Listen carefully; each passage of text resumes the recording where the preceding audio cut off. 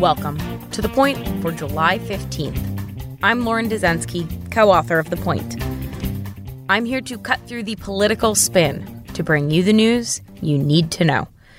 Jeff Sessions just wanted to go back to his old job.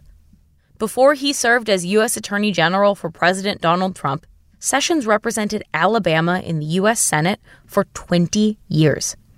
In the old days, Sessions was a deeply conservative immigration hawk and championed a wall between the U.S. and Mexico long before Donald Trump's signature campaign rallies around building that wall. Then came 2016. Sessions was the first U.S. senator to endorse Trump for president and was then appointed a prominent role in the Trump administration as the top official leading the Justice Department. Meanwhile, Sessions' long-held Republican Senate seat was flipped by Democrat Doug Jones in the 2017 special election to replace him. Back in Washington, Sessions was promoted to Attorney General amid the FBI probe into Russian interference in the 2016 campaign. Sessions then fell out of favor with the president and became the target of Trump's attacks after Sessions recused himself. When Sessions later announced in 2019 that he would run for his old Alabama Senate seat in an effort to flip it back to red, Trump did not approve of Sessions doing so.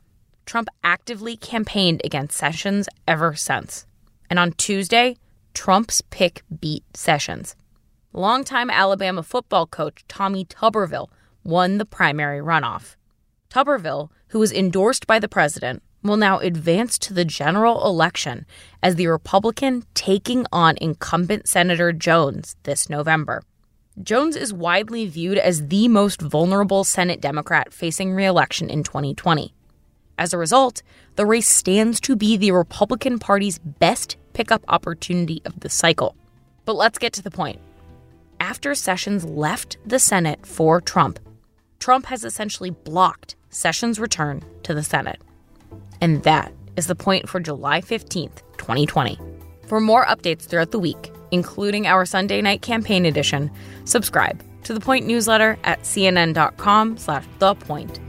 If you like this audio briefing, you can get it every single weekday on Google Home or Amazon Echo, or subscribe on Stitcher or Apple Podcasts or your favorite podcast app so you never miss an episode.